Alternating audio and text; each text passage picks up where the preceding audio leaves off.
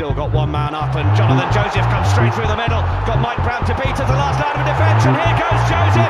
Joseph's going to get over.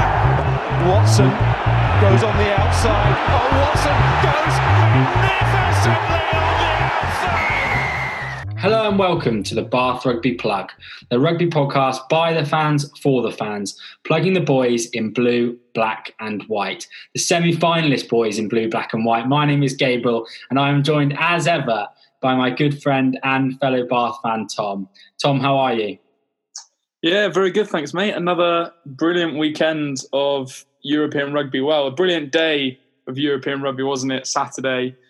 Pretty dire displays today, but yeah, thoroughly enjoyed the feast of rugby in both European competitions yet again, mate. Yeah, why we don't watch top 14 rugby was kind of the story of today, wasn't it? We were thoroughly looking forward to those four French sides, which had shown so much promise in the round of 16 when they're playing other nationality sides. But yeah, dire rugby. Even BT Sport was struggling to find reasons why that was entertaining. That was a shocking 160 minutes of rugby from four really good teams with star players everywhere. It was pretty frustrating watch. Yeah, and I think, when you look at that Racing 92 outfit, they can just be $1 million. And then you take out a couple of names, Kamil Shat, Teddy Thomas, Shovonsi Vakatawa, and suddenly they just seem to I think all four teams almost thought, had it in their minds that they were sort of playing a top 14 game. And so they all had the game plan of sort of getting into this arm wrestle of huge men just running into each other, taking shots at goal for 3 points where you just couldn't see the rationale for it. So yeah, not the best advert today. And I think particularly given the rugby that it followed yesterday and Saturday as we record on Sunday, and also obviously on Friday night in the Challenge Cup as well, as we'll come on to. La Rochelle looked an absolute $1 million and beat up a massive Sale Sharks team and pumped them, 45 points to 21. And then Leinster putting on a fantastic performance that I know we both enjoyed and putting out the another West Country outfit from Europe. So Bath really carrying the flag now for the West Country in Europe. But brilliant rugby, and then massively contrasted by the slugfest and borefest really that was today. Yeah, I mean, I went to bed last night thinking, God, how far are Bath away from these top European teams? I mean, if Bath go down 14-0 away to Exeter at Sandy Park, then lose their key, if we had a key fly half, captain, best player, there's no way we would get within a sniff of them. The Leinster performance was remarkable. It really was. And yeah, great stuff. And particularly on Friday night, of course, the game that we really enjoyed. And we're going to talk all about that Bath win against London Irish. We're going to look ahead to the semi-final draw. Bath drawn at home against Montpellier. Tom, we'll get your thoughts on that, and then a brief look ahead to the visit of Leicester Tigers, the arch rivals Leicester Tigers, in what is a really important Premiership game. That the rugby's coming thick and fast. I'm absolutely loving it. But as you say, Tom, I think we're recording this on Sunday night. Regular listeners will be shocked, I guess, to see the podcast in their feed on Monday mornings. But yeah, I think us, the people in England, certain lockdown restrictions being eased tomorrow night, Tom, that I think we're going to look to make the most of. Yeah, I mean, we've recorded a couple of podcasts, haven't we, in the 2 or 3 years we've been doing it, when we've had a couple of beers beforehand, and it always sounds like it's in kind of like half speed or something. So yeah, we figured that we'll give you 24 hours more time to enjoy the podcast, and no excuses this week. 8-day turnaround with Leicester Tigers on Sunday. So hoping for record numbers, I reckon, this way, particularly now we're on Spotify as well as all the other platforms, Jay. Yeah, subscribe wherever you get your podcast, particularly on Spotify. It'll make Tom very, very happy, man. And of course, follow us on socials at Bath Rugby Plug, Instagram, Facebook and Twitter. And Tom, we weren't actually able to watch this game live, both of us, for a variety of reasons. And on Twitter, Ben Stevens got in touch with us, replying to our tweet to say we weren't able to watch it live, saying, "Hate to say it, lads, but maybe try that again next week. That was a pretty complete performance." Tom, is it us that's holding Bath back so much? If we didn't watch, would we be physically dominant every week? Well, maybe, and it would also do wonders for my blood pressure as well. I mean, I didn't know the result watching it the following morning, first thing, but when, I seemed kind of more calm about it than I know it had already happened, and it was already done. So maybe that's the future, the recipe for success for Bath. But I completely agree with that comment. To be honest, I think, part of the reason as well that I felt fairly relaxed watching it is because I felt that we were just the better side, and I felt that we were calm and collected. When we got into the 22, we made our opportunities tell. We were very, very clinical from short range in particular. Those guys in the front row carrying really, really hard. So it just felt like a bit of a dominant performance. We knew that we needed to get the job done to progress in this competition. It wasn't flash at all, but ultimately, as we said, it was a huge improvement on the performance against Benetton. And in knockout rugby, it's just all about getting the job done and progressing. Wow, and a hugely different game, Tom, to the Premiership meeting between these two sides, and two very similar sides put out on the day. And that was, I believe that was 36-33 full time, but kind of it's littered with defensive mistakes from both sides and tries from long way out from both sides, and both sides getting the ball through their hands. But we spoke about on that day that really doesn't suit Bath and this Bath team, the way we want to play. We have got a really dominant physical kind of forward pack, and that is where we need to kind of use that to our advantage. And I think that's exactly what we did on Friday night. It was just a dominant forward win, and I really enjoyed it. And a big part of that, G, was, as we mentioned in the preview last week, I think was our kicking game was much improved. When we kicked and we gave away possession in the previous fixture where we lost to London Irish, we were giving the ball to Tom Parton, Ben Loader, Hassel Collins when they were going forwards, and they were really dangerous. And we highlighted those guys as threats, but they just weren't able to have the same impact. A, because we were playing on our terms in close quarters and not in the kind of wider channels where those guys like to play. But B, I think we kicked really effectively to them. And I think at times those three showed a little bit of inexperience in dealing with the high ball. So I think that was part of the game plan that we executed. But as you say, the kind of template of the game and how it panned out favoured us much, much more than a couple of weeks ago. Yeah, and it was great, and I thoroughly enjoy those sorts of wins where it is a forward-dominated game. Do you enjoy that, Tom? I mean, I think this is the template that Stuart Hooper wants to go with, a dominant forward pack, and you kind of use your backs sparingly. And I think with backs like Anthony Watson and Jonathan Joseph, are you happy with being so forward orientated? I think so. I think that's the foundation of most good sides. I mean, if you look at all the dominant sides across every league, but also in international rugby, they have always, without fail, I would suggest, had a very, very strong pack and set piece. That's the nuts and bolts of the game, the foundations, whichever sort of metaphor you want to use. I think the only thing I would add is that at times having that sort of game plan can leave you a bit exposed. So I think against teams like Bristol and against Wasps, when they've made us kind of run around more than we'd like, they played in the wide channels in a less structured way than we're used to. We've been found wanting, and I think Ben Kay, I think it was on commentary, made quite a good point in that when it's a purely forward-oriented game, we look brilliant. And then we've also got electric backs who can score tries from anywhere and loose forwards who can make unbelievable breaks and chip and chase and all that kind of thing. But I feel like at times we're not quite knitting the two of those things together. And Ben Spencer's come in and I think done a great deal in that regards to improve that by slightly separate entities that aren't working in complete harmony. And I think that's where we go from here. Yeah, and I think part of that on Friday night was the loss of Orlando Bailey. I think in the 20-minute on the 20th minute or something.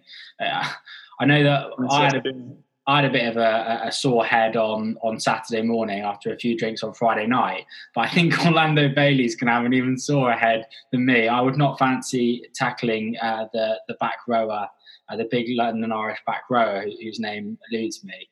Albert Tuisuri, yeah, Tuisuri. So him going off, I think, and obviously with all the difficulties we're having at fly half at the moment, that obviously didn't help the link between the backs. That said, I thought one of the most outstanding players on the pitch was Cameron Redpath. I really was impressed with the mature way that he stepped into that fly half shirt. I think it's easy to forget this guy's 21 years old. And this is his first real full season of rugby. When he was at Sale, he really didn't play that much. And for a young, inexperienced guy to look completely assured, out of position in a European quarter-final, having not played any rugby for 62 days with his neck injury, I was so impressed with Cameron Redpath. And I just can't believe the rise that the guy's been on. I think it's almost taken for granted now as Bath fans that he's going to be outstanding and he's going to be mature, but he's so young still and so inexperienced. And to play the way he did, yeah, I was thoroughly impressed with him. I mean, he's not played any rugby, but ultimately he's been exposed to international rugby and he's being training and in and around with guys like Finn Russell, who are genuinely world class. And it seems that every challenge that is laid before him, he steps up to the mark. And it was incredible that he filled in. And for much of that, you didn't really think anything of it. He did a brilliant job, and you kind of get the impression he could probably play anywhere across the backfield. So yeah, a brilliant performance for him. And I did feel for Orlando Bailey because again, I felt like there were touches in that first part of the game of him getting the ball through his hands. And every time he does that, he'll build confidence and making, again, some really good tackles in the midfield, which, again, will build him confidence. But, I'm not sure he'll be thanking Josh Bayliss in the review because, as ever, like kind of a happy, an enthusiastic puppy, when you come home from work, Josh Bayliss flew out of the line from the lineup, created a dog leg. The draw and pass came, and Tuisuri, who's probably 130 kilos, so probably 50 or so kilos heavier than Bailey, really put him to bed there. So hopefully he's okay, and fair play for having a go at the tackle, and for because he won't get hit too much harder than that in his whole career. So, but yeah, you're absolutely right, and Just before we move off Cameron, Tom, and I think we'll talk about the fly half situation when we look ahead to the Leicester game, certainly. But where would you rank Redpath over the ball jackling in the Bath squad at the moment? There was 2 or 3 on Friday night where he just absolutely perfect position and won the turnover. Is he top 5 in the Bath squad? Yeah, I think it's hard, isn't it? I feel like when you're out in the backs, and maybe let's get to when you're out in the backs, you kind of get a few more opportunities in that you get blokes that are isolated. But you're right. I think I remember Khan Fotuali'i. I think one Premiership season he was in the top 3 jackals. So it kind of reminds me of him. He's small enough to get in and around the breakdown and get over the ball, and then he's very, very strong when he gets over the ball. So maybe I should rephrase what I just said and say he could play anywhere across the back row and the backs, as well as the backs themselves, Jay. And a sure performance from Cameron, but I'm not sure we'll be getting into the back row, Tom, the way that they played on Friday night, and in particular, Taulupe Faletau and Zach Mercer. Maybe a word from you on one of those guys, and just a mightily impressive performance from both. Yeah, they were both brilliant, and what you maybe miss out on in terms of jackling and the breakdown when those two start together, we saw the benefits of having the two of them. I think the one piece of play I'll pick out is prior to the first Will Stewart try, Mercer picks up, goes blind, and he looked in a bee in his bonnet. He was in rampaging fashion, and he was running over the top of everyone and showing his strength and speed. Went straight over the top of Paddy Jackson, gave a great offload to Faletau, who then at full pace, without breaking stride, drops the ball onto his left foot and is able to kind of get to the ball as a result of kind of not breaking stride. Unbelievable seeing those two in tandem. And I think, Mercer looks like he really wants to leave the club with some silverware and leave on a high.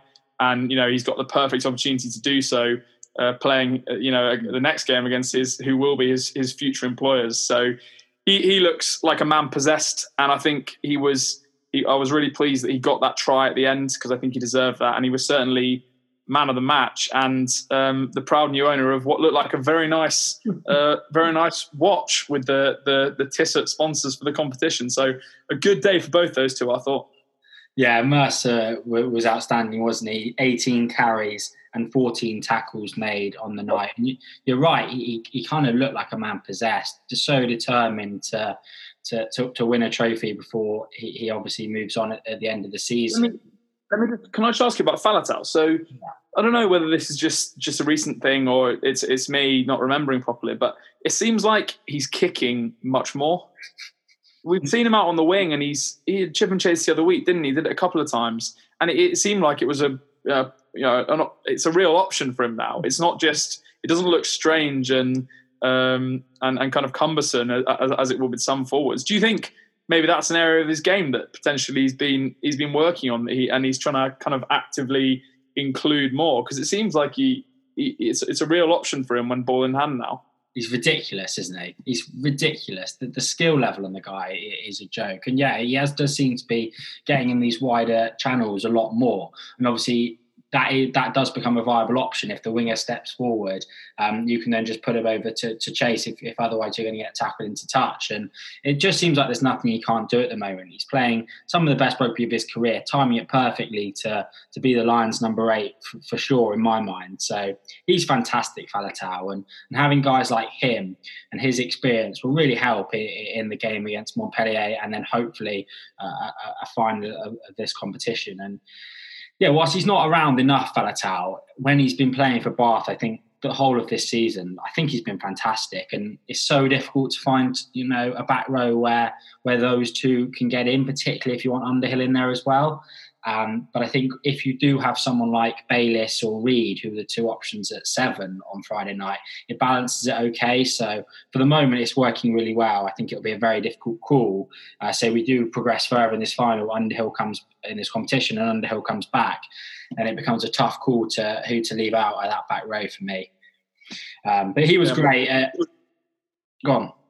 I was going to say we should mention as well that our new Zach Mercer's replacement, Jack Coetzee, arrived in Bath, hasn't he? So he'll be kind of hopefully hitting the ground running. I'm not sure we'll see him. Will we see him this season? Well, he's registered in the European squad. Right. We don't want any more number 8s in the team. We're trying to shoehorn 2 in already. That's true. Yeah. Well, he's in the European squad, as I say, and he's now done his quarantine. He's registered to play for us. So, I guess if there's an injury or something later in the season, he'd be able to step in. But I think it's good that it'll give him plenty of time to kind of settle into the squad, learn the ropes, and then be able to be produced maybe at the end of this season or obviously at the start of next season. We spoke about, I think, returning international there, and I think another one we need to pick out. Well, another 2 we need to pick out, Tom, are the 2 props. And I don't want to, get on your corner here being the resident front row, but Beno Obano and Will Stewart were just so dominant, and in the scrum, in the loose, tackling, they were fantastic. They really look back to their best. And I think those guys playing well, and those guys... And when they're playing with Dunn, I think not only do I kind of really appreciate them being there, I also just kind of really, when they're not there, it just makes it so vast. I think the drop off in the prop position at Bath is huge. It's really huge, and I think when they're there, it makes such a difference to our maul, our scrum, and our pick and go game short to the line. They were fantastic on Friday. Yeah, they're top tier, and when one is maybe not doing everything that's not standing out in every possible way, as Abano has kind of been doing over the last few weeks, then the other does. They work really, really well in tandem. And I think you're right. Like they're genuinely top tier front rows now, and they're going to have, I would say, long international careers. Potentially, most of all Will Stewart, given that England are kind of lighter in the tight head position. I think Lewis Boyce is a guy that we've missed because I think he's got a lot of potential, and I would put him, maybe just below that. But I think he's a really impressive operator. And then I do think there is a drop off. Obviously losing Christian Judge and rumours of Henry Thomas also moving to France next year. So I imagine, as they hinted in the sort of supporters' evening in that first occasion, that they are in the market for probably a second choice tight head to come into that position. But yeah, and I just want to mention Will Stewart, I think, because he just looked so dynamic, I thought. Again, it's almost that a few of the guys have, I think, understood that we're now 2 games away from silverware, and the first silverware in 12 years. And they just seem to have a kind of a newfound hunger to play and a real intensity. And I think Stewart, every time he got the ball, he was carrying with huge intent. He just looked stronger than London Irish guys. And he nearly got across for a hat trick just before he went off, which would have been great, but was just held up. And then the scrum again, just very, very dominant, really, and as we'd expect, doing the nuts and bolts very well. So yeah, both those guys were great, I thought, and we really, really do miss them when they're not around. Yeah, I think my final thoughts on this game, Tom, was I think when we did the review of the defeat to London Irish in the Premiership, I think some people on socials were a little bit, I think, confused by us thinking we would roll London Irish over comfortably, and in fact they're actually building something quite strong. But I think on Friday we just outclassed them, we bullied them, and I think the fact that we're a better side, I think, when we've got all of our players playing like that, I think really showed. And I think hopefully, looking at the league, even though they're above us at the moment, hopefully the kind of cream will rise to the top, and we'll be able to finish above them in the league. Nice one, yeah.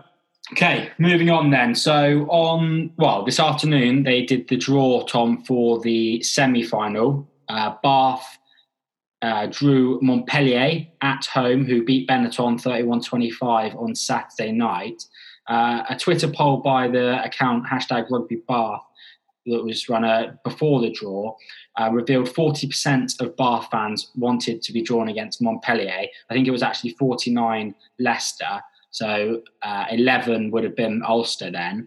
Tom, is that about where you sit? I think Leicester would have been the dream draw, but Montpellier isn't kind of a bad second choice.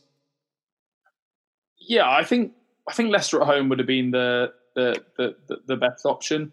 Leicester away and Montpellier at home probably kind of similar. I think there's a big difference in terms of where you play Montpellier. I think it's always very difficult making the trip across to play these top 14 sides in France. They tend to put on a bit of a better show at home rather than away in Europe. And yeah, I think going to Ulster would have been very, very tough. So yeah, we were watching the draw, weren't we? And I think we were both pretty happy with that. I think I didn't actually see the game against Benetton, but they scraped home by 6 points. And I did put out a tweet just to sort of see what people's views were on that. And generally it seemed that it wasn't much of a game. The pack's very beastly, as you'd probably expect from a French top 14 side. So that's going to be a big challenge, but I don't think it's anything that we won't be able to deal with. And then, Alex Ozowski playing at 10, slightly out of position, and has he had much experience in that jersey for Montpellier? Who knows? So I think, yeah, clearly they're still a dangerous side. And you look at kind of the prior results, beating Glasgow is a decent team, and then also Toulouse and Clermont-Auvergne in the prior two top 14 sides. But as we saw today, G, I think those teams are very, very different in top 14 with second string outfits, and they they've shown at times in the Champions Cup this year. So yeah, I think overall kind of pretty happy with that, and I think we've got to kind of, as Chris Robshaw said, I think we should be backing ourselves at home to do the job. Yeah. Ill-fated Canterbury advert for those that haven't seen it. It was Beats headphones, wasn't it? When we always back ourselves at home. I think they actually played the advert like on the full-time whistle of the Australia group stage game 2015 World Cup. Don't jinx it that time. I think Dave Flatman actually did the comms. Just before Joe Launchbury got the man of the match, wasn't it, or something? Exactly that, yeah. I think Dave Flatman was the one that did the comms. I think he said that Montpellier aren't kind of anything to be too worried about, but their top 14 form, as you say, Tom, suggests otherwise. And Benoit Palague, the scrum half, scored 23 points. So obviously he's a real threat in that team. And another name that Bath fans will be familiar with is Corbus Reinach, who of course was extremely influential in that Northampton Saints team a couple of seasons ago. He's only off the bench. So I think that does show perhaps the strength and depth that they've got. But maybe, as you say, it's kind of a bruising pack and maybe a little bit one-dimensional. And obviously we'll preview it a lot more closely before the game. I think it's on the weekend of the 30th of April. But it's a huge game for the club, And we've spoken how badly we want this silverware, how badly the supporters want this silverware. And I think you're right, how badly the players appear to want this silverware. So when we come to it, I'll be hugely nervous and hugely excited for that game. Looking at a little bit more closely or kind of nearer to now, Tom, and the game on Sunday against Leicester, obviously fellow European semi-finalists, having beaten Newcastle at the weekend. We find ourselves in eighth in the table, a point behind Leicester, who are obviously in seventh. Tom, this is another big game, I think, looking ahead to qualification, hopefully, for next season's Champions Cup, which kind of the hamster wheel rolls on.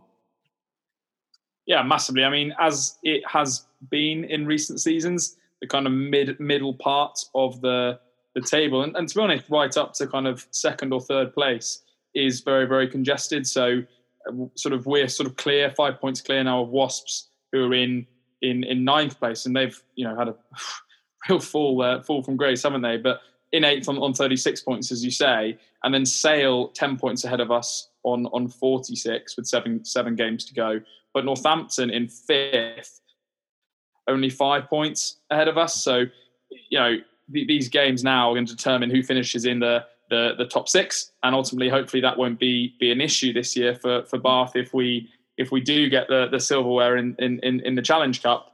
But I'm thinking very, very optimistically. But it would also be great to be challenging for that top four position. I think we're in a position to do so. Leicester are clearly kind of building something with Steve Borthwick, and it seems like they've finally, after a long time, managed to get some buy-in from players. And kind of not just have this sort of transitory coaching and player arrangements that it feels like they've had for the last couple of seasons. So, they look relatively dangerous. But I think, if we can manage to contain George Ford, as we weren't able to do in the reverse Premiership fixture, I think, again, our pack looks a little bit too big and gnarly for Leicester Tigers, albeit, it's now scattered with a couple of big South Africans as well. Yeah, I don't think this Leicester team are very good. I really don't think they're very good. I think, looking at the game on Saturday against Newcastle, two poor sides for me, and I think they're just they're too pragmatic for their own good. Playing Wigglesworth at scrum half at the age of 38 when you're rebuilding, just to kick and chase, and I really haven't enjoyed watching them this season. I don't think they're very good, and I think probably their best performance of the season was the defeat of Bath, where we played really poorly, really, really poorly. I remember we were on this podcast and we were really downtrodden after that defeat, because it was a game that was there for the taking. We had a really good team out, and even though we only lost by 5 points, we thought we could have won that quite comfortably. I think at home, coming off a really important European win with 8 days of rest, I really think this is a huge opportunity for Bath to win and then climb up above Leicester, and then next week play Wasps, hopefully beat them, and then kind of distance ourselves from the lower end of the table, and then, as you say, compete for those higher positions. Clearly, for Bath, the most important thing this week is going to be the fly half position, because Cameron was great, but he's obviously not a fly half and hasn't played much rugby there. And so if Bailey is still not fit, and clearly Schumann's out for the season, Cipriani not arrived yet, and Priestland I think is still a couple of weeks away, that is obviously a huge area. But I do trust that Cameron can step into there and do a similar job to what he did this week. And obviously with a week's training in that position, I think he'll be a lot more comfortable in that position, and obviously surrounded by guys like Ben Spencer, I think we'll be fine. And obviously Ford's their main threat, but I think we can kind of move around that, and as you say, dominate them up front, and I think we'll be too strong for them. Yeah, I think as we were almost saying earlier with Bath, there seems in a lot of positions for Leicester to be a massive drop off. I mean, they're full of young guys, but in a couple of key positions they are strong. I mean, George Ford is clearly a fantastic fly half, one of the best fly halves in the world in my opinion. And then the drop off from him to Zach Henry for me is massive and completely changes the challenge that Leicester present.